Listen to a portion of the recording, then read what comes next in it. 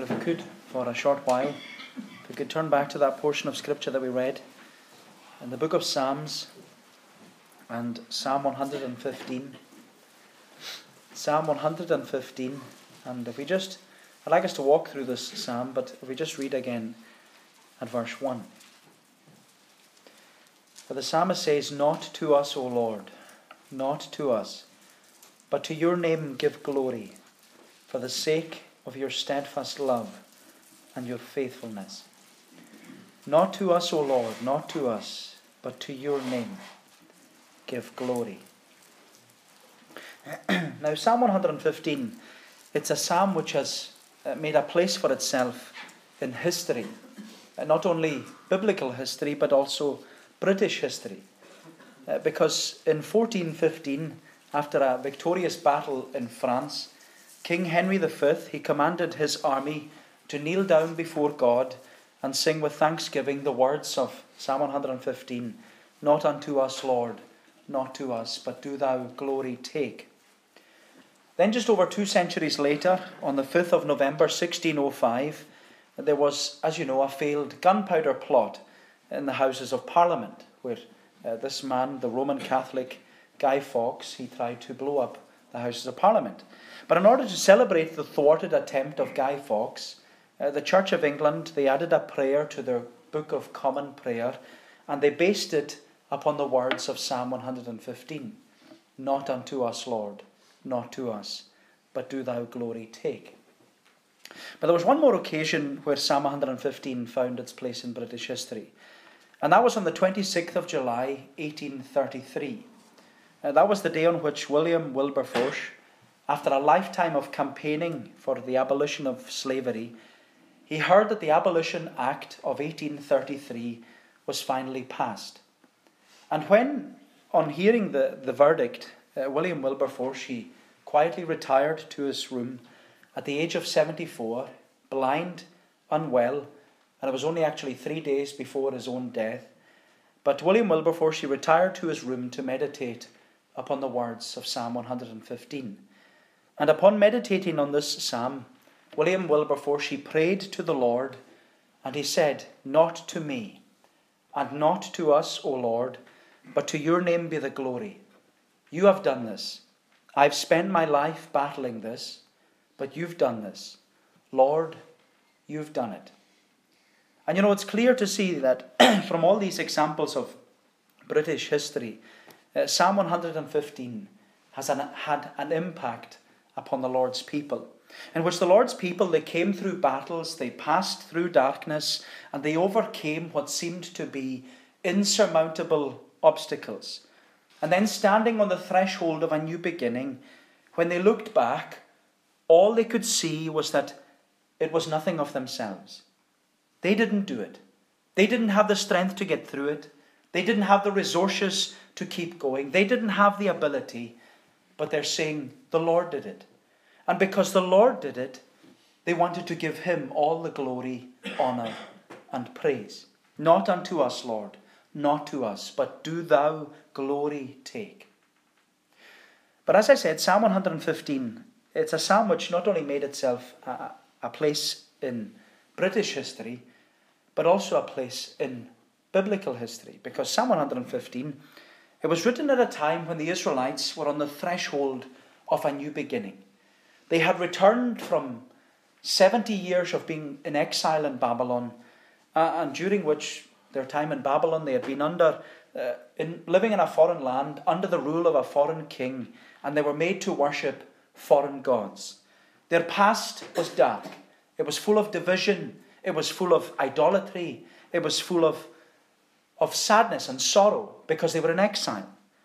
But now, after all these years, the Israelites, they were returning to the land of Israel, and they were returning to rebuild and to repair what had been torn down.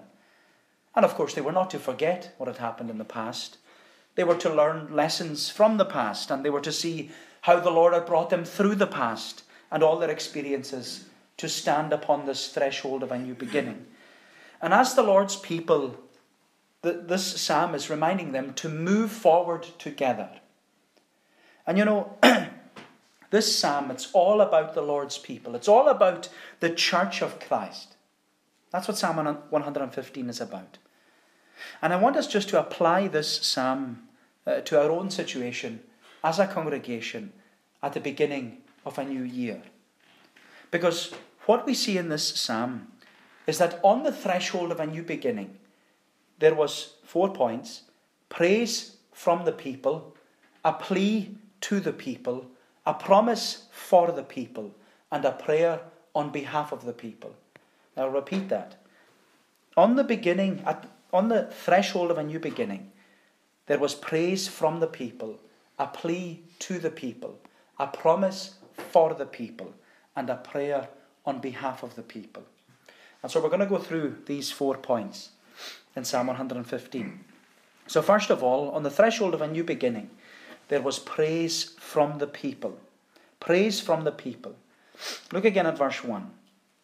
It says, "Not to us, O Lord, not to us, but to your name give glory, for the sake of your steadfast love and your faithfulness. Why should the nations say, where is their God? Our God is in the heavens. He does all that he pleases." Now, Psalm 115, it's part of a group of 6 psalms called the Hallel Psalms. And the psalms which are part of this Hallel group, they're the psalms numbered between Psalm 113 to Psalm 118. And they're called the Hallel Psalms from the word hallelujah, which means praise the Lord. And as a group of psalms, the Hallel, they seek to give to the Lord the hallelujah. They seek to praise the Lord and exalt and praise the Lord for his wonderful works of salvation. They are the Hallel. And they were, and they still are, they're sung by the Jews during the feast of Passover. And of course you remember that the purpose of the Passover was to remember the experience of the children of Israel when they were delivered from bondage and slavery in Egypt.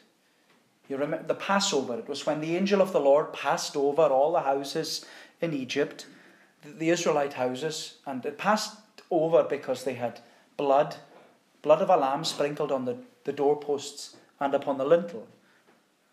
But when we sing these Hallel Psalms and when we meditate upon them, we have to always remember that these Hallel Psalms, they were sung during the Passover, yes. But these Psalms, they would have been the last words that Jesus sang before his trial and crucifixion.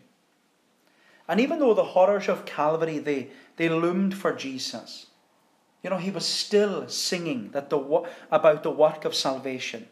And he was still praising the Lord that work of salvation would be to the glory, honour and praise of God the Father.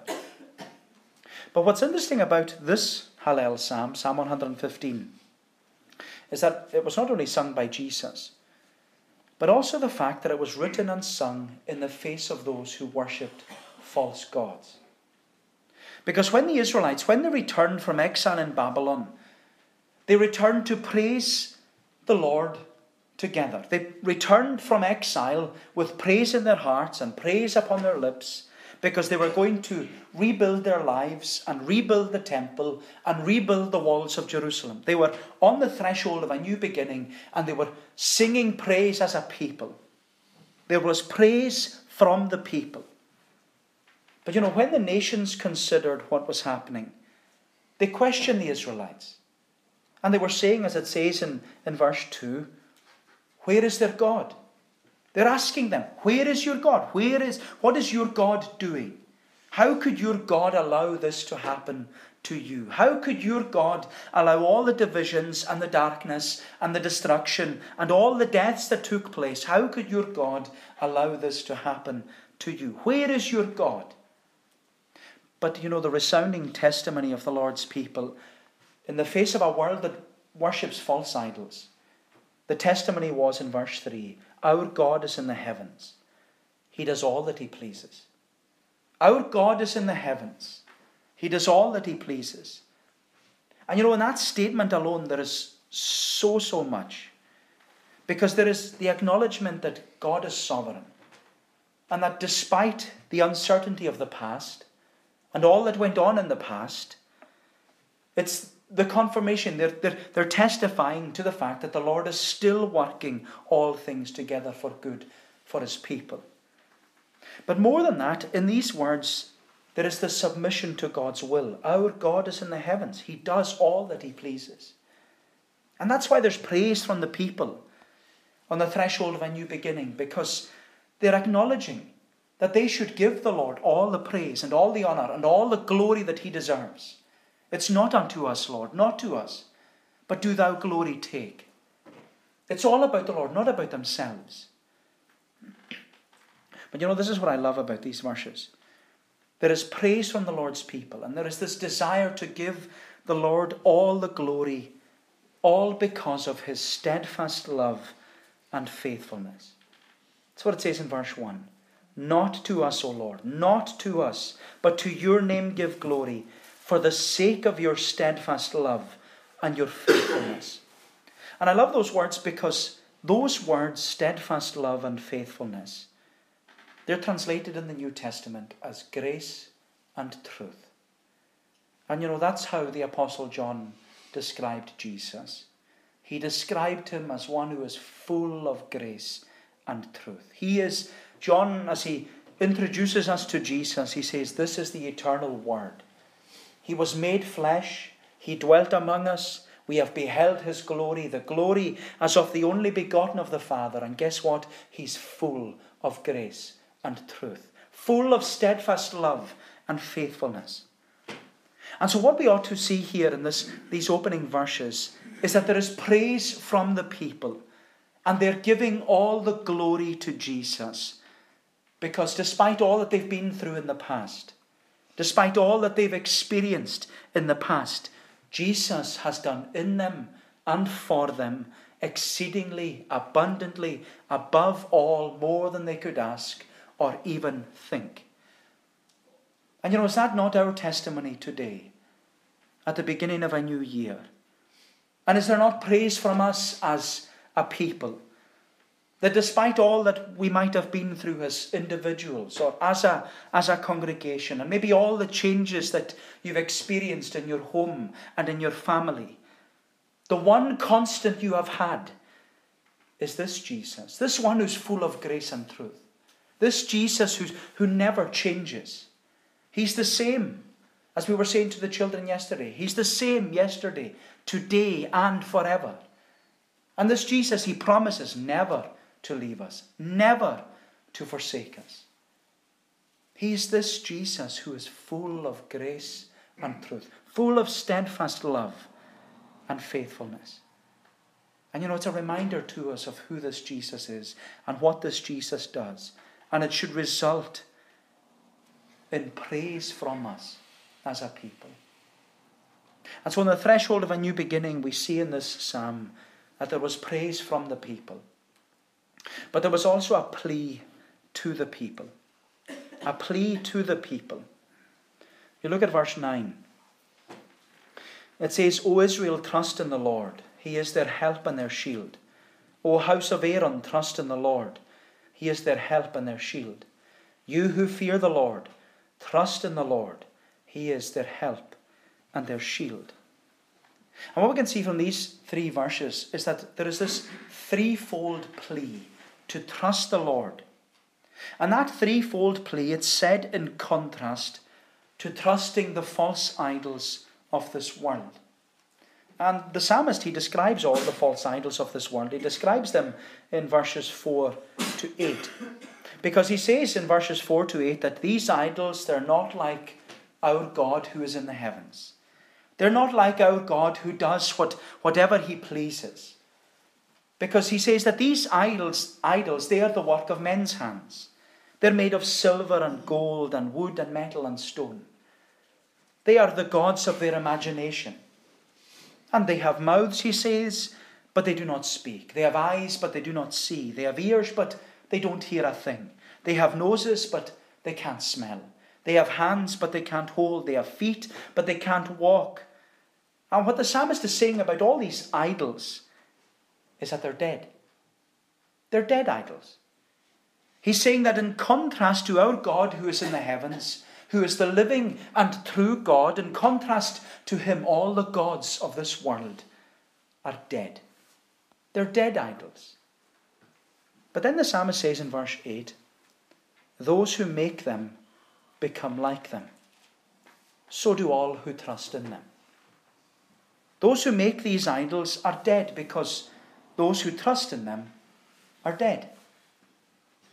They're dead spiritually. They're dead in their trespasses and sins, walking according to the course of this world, fulfilling the desires of the flesh and of the mind. And you know, there are so many today who put their trust in all that they can see. They put their trust in all that they can feel and touch. They put their trust in all these things that will eventually fade and perish and decay. And they make them their gods. They put their trust in them. They make them first in their lives and they give their time to them. They worship idols. And that doesn't mean that they bow down to a particular structure. You know, idolatry, it's far easier than that. Because idolatry is putting anything before God. Idolatry is giving something or someone else the primary place that God deserves. Idolatry is giving something or someone else, like maybe our home or our family or our wife or our husband or our children or our grandchildren or our hobbies or even ourselves. Putting all these things before God. My friend, idolatry happens when we give something or someone else the place that God deserves. Idolatry happens when we trust something or someone else when we should trust the Lord. Idolatry happens when we fail to confess, not unto us, Lord. Not to us, but do thou glory take. And you know, it might seem obvious to us that idolatry and trusting in idols or anything other than the Lord, it's vanity. It might seem obvious that trusting in anything other than the Lord is just empty and futile. But you know, we have to remember that idolatry was the means of Israel's downfall. And throughout the history of the Israelites, it was always idolatry that led them away from worshipping the Lord. Whether it was the golden calf, you remember in the wilderness, or they repeatedly turned to all the false gods during the period of the judges, or Baal worship during the period of the kings. Israel's history was marred by idolatry. Idolatry was even the reason why the Israelites ended up in Babylon. Because for decades the Lord had sent prophet after prophet, saying to them, pleading with them, turn from your idols, turn back to the Lord, repent because judgment is coming. But they refused to listen. They did what was right in their own eyes. They continued with their idolatry until the Lord finally brought judgment and exiled them into Babylon. And you know, we can see now why the psalmist is issuing to us this threefold plea as they're standing on the threshold of a new beginning. They're looking to the past and seeing it was full of idolatry. What a mess it was in, full of darkness. Their past had been a past of trusting other things and not trusting the Lord. And with this plea, on the threshold of a new beginning, the psalmist is calling the people of God to go forward and not to look back. He's calling them to learn from the past, but to prepare for the future. And he's saying to them, don't go back to your former ways. Don't go back to the darkness and the idolatry. Make a new start. Make a new beginning. And he's saying to them, he's pleading with them, O Israel, trust in the Lord. He is their help and their shield. O house of Aaron, trust in the Lord. He is their help and their shield. You who fear the Lord, trust in the Lord. He is their help and their shield. And you know, it seems to me that this threefold plea to the people, it addresses everyone in the congregation. It seems that the psalmist, he addresses the Israelites as the people of believing worshippers. O Israel, trust in the Lord. And then he addresses the house of Aaron. They are those who held office in the congregation. The priests, they were from the house of Aaron. They were Levites and they helped facilitate the worship of God whether it was through sacrifices or singing or music. And then those, it says in verse 11, those who fear the Lord were those who are not Jews. They weren't, you could say, part of the people of God. They weren't committed to it, but they were still part of the congregation. But regardless of what part of the congregation these groups were from, the psalmist's plea is the same. Trust in the Lord. He is your help and your shield. Don't look to idols. Don't look to the other gods of this world. Don't put your confidence in man. He's saying, make a new start. Have a new beginning. Turn over a new leaf. Trust in the Lord, for He is your help and your shield. Trust in the Lord, because He is your provision and your protection. And I can't help but apply this to us as a congregation. Because like it was for the Israelites, there's a threefold plea being issued to us as a congregation. And it's been issued, first of all, to the members of the congregation. Trust in the Lord. He is your help and your shield. You are the believing worshippers. But there's also a plea here to the office bearers of the congregation, those who serve in the congregation, the house of Aaron. He's saying, trust in the Lord. He is your help and your shield. But then there's also the plea to those who fear the Lord. Those of you who are part of this congregation. You wouldn't say that you're a committed Christian, but you're committed to your church attendance. You're committed to coming to the Lord's house. You attend church regularly, and your place is always to be found here because you fear the Lord. That's your desire. You want to be here. And what we're being reminded here is that this plea is for you too. This plea is for you too, because the plea to the people who fear the Lord is, trust the Lord. He is your help and your shield. Trust the Lord because He is your provision and your protection. And my friend, like it was for the Israelites, the plea to us as a people on the threshold of a new year, it's to make a new start and move forward together, trusting in the Lord, who is our help and our shield. Because He's the only one who assures us of His provision and His protection. He's the only one who will keep us in the year ahead.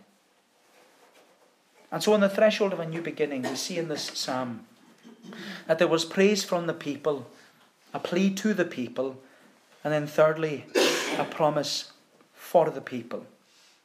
A promise for the people. It says in verse 12, the Lord has remembered us. He will bless us. He will bless the house of Israel. He will bless the house of Aaron. He will bless those who fear the Lord, both the small and the great.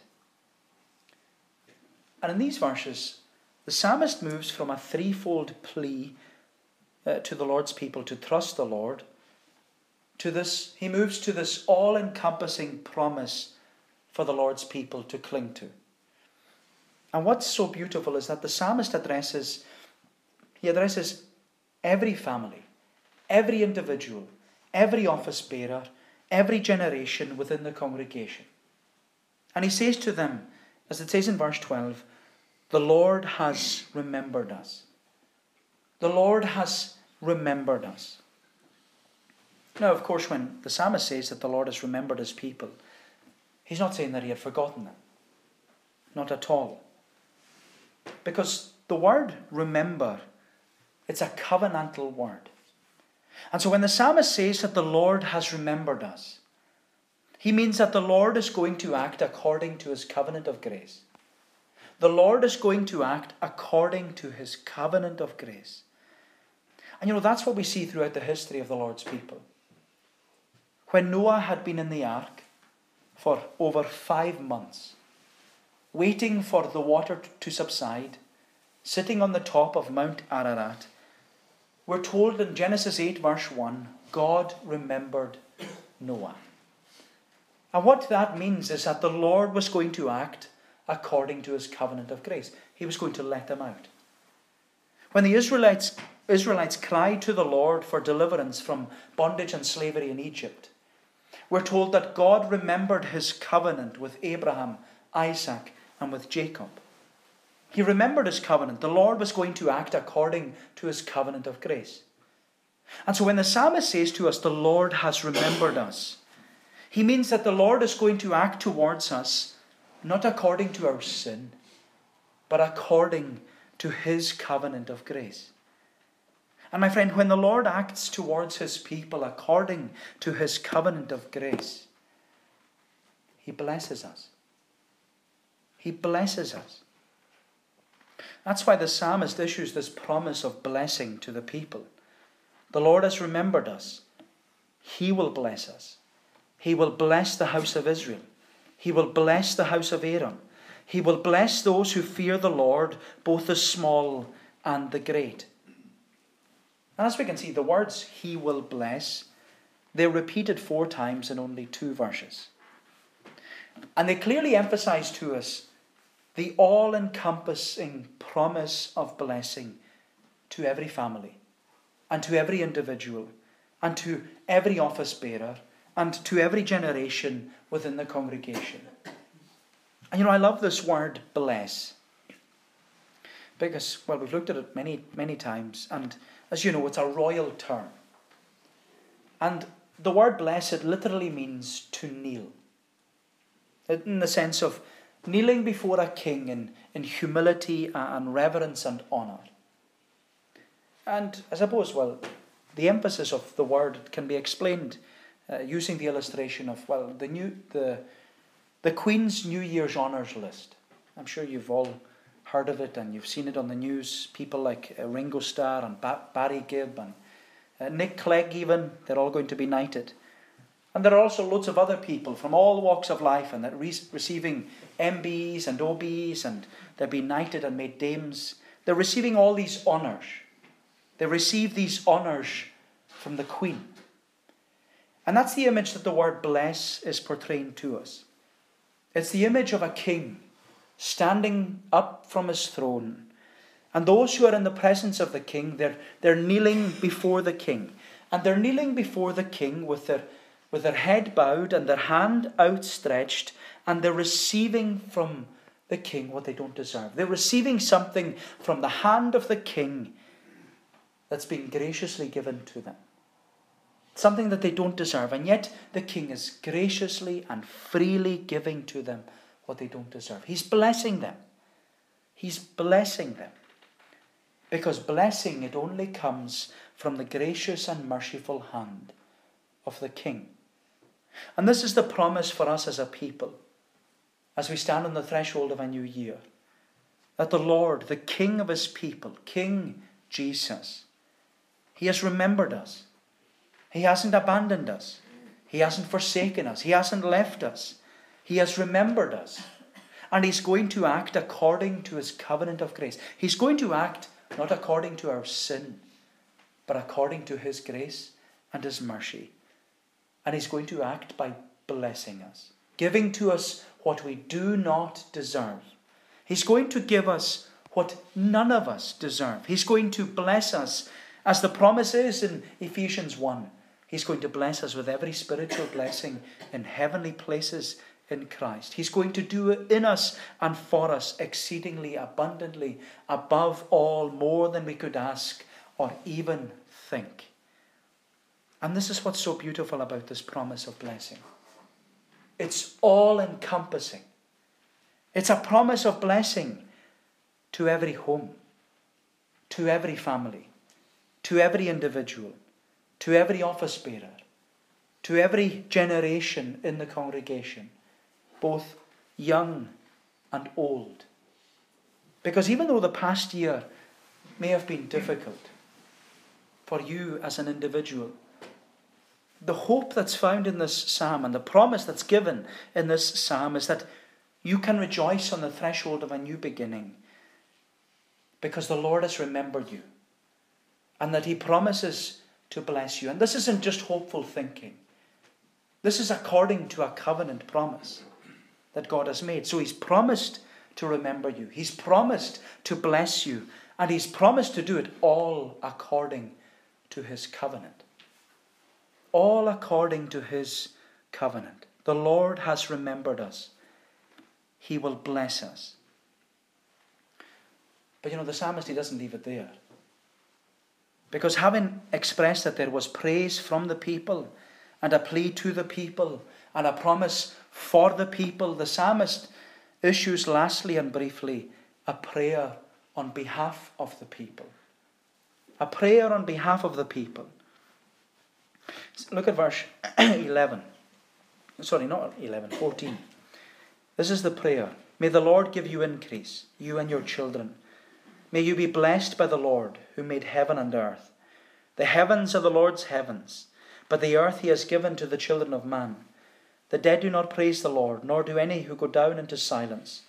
But we will bless the Lord from this time forth and forevermore. Praise the Lord. And so as the Lord's people begin this new chapter in their lives, the psalmist brings this Hallel psalm to a close by praying for them.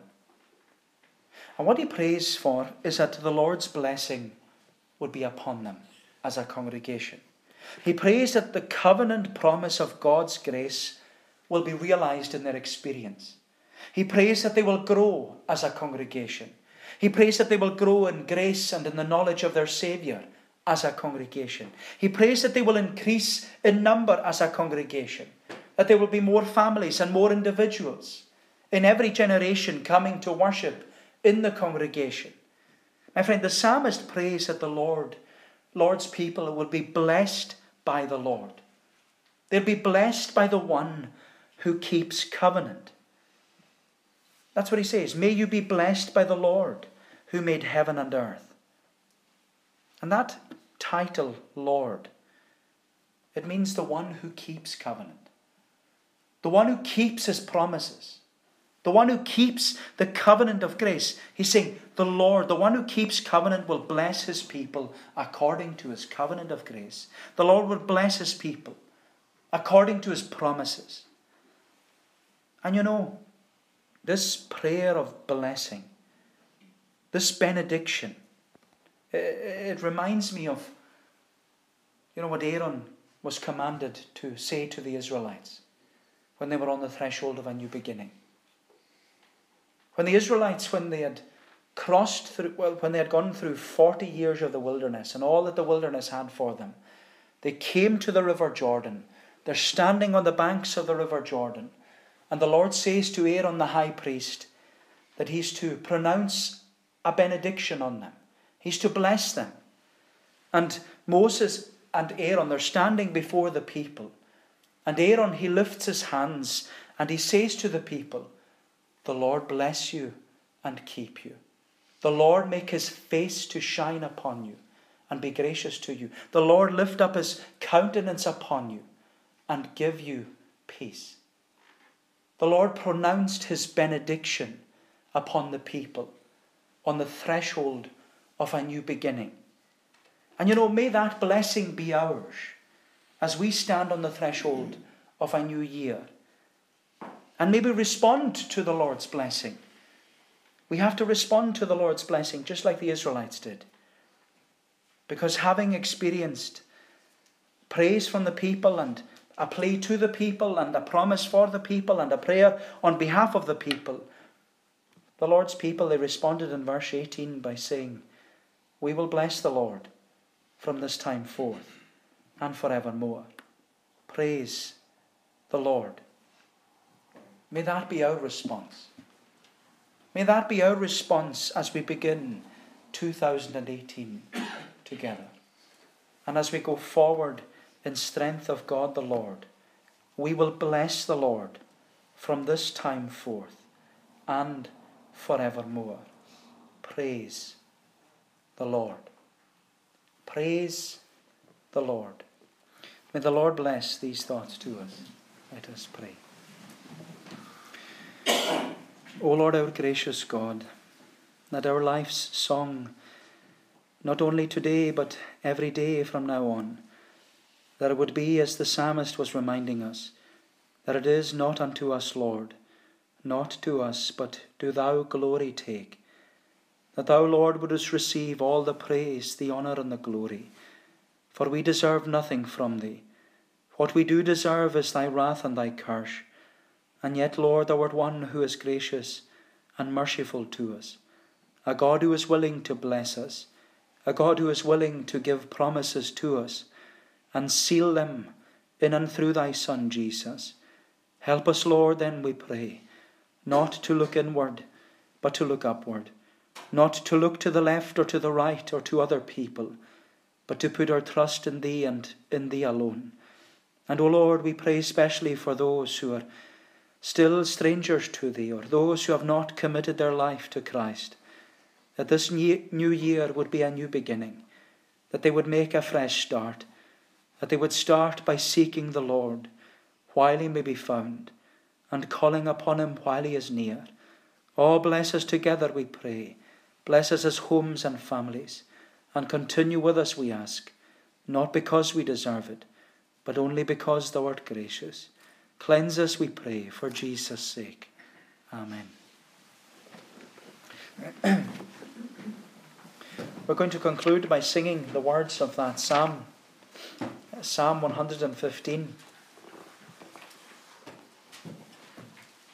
Psalm 115, it's page 394. If I could ask whoever is presenting to sing verse 1 first, and then from verse 1 we're singing from verse 12. So verse 1 and then 12 down to the end of the psalm, where it says, Not unto us, Lord, not to us, but do thou glory take, unto thy naming for thy truth, and for thy mercy's sake. And then verse 12, The Lord of us hath mindful been, and he will bless us still. He will the house of Israel bless. Bless Aaron's house, he will. And on to the end of the psalm. So these verses to God's praise.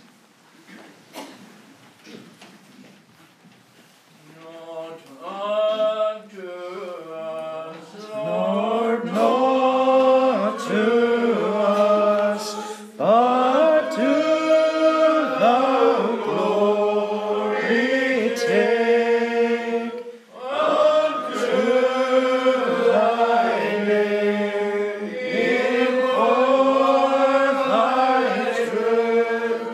truth and for thy mercy's sake. the Lord Of us hath mindful been, and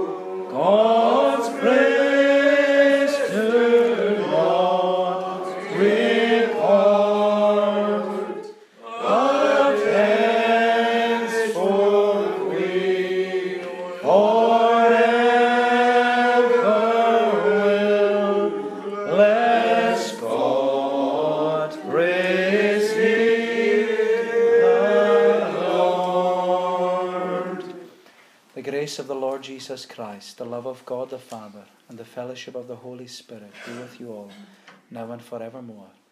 Amen.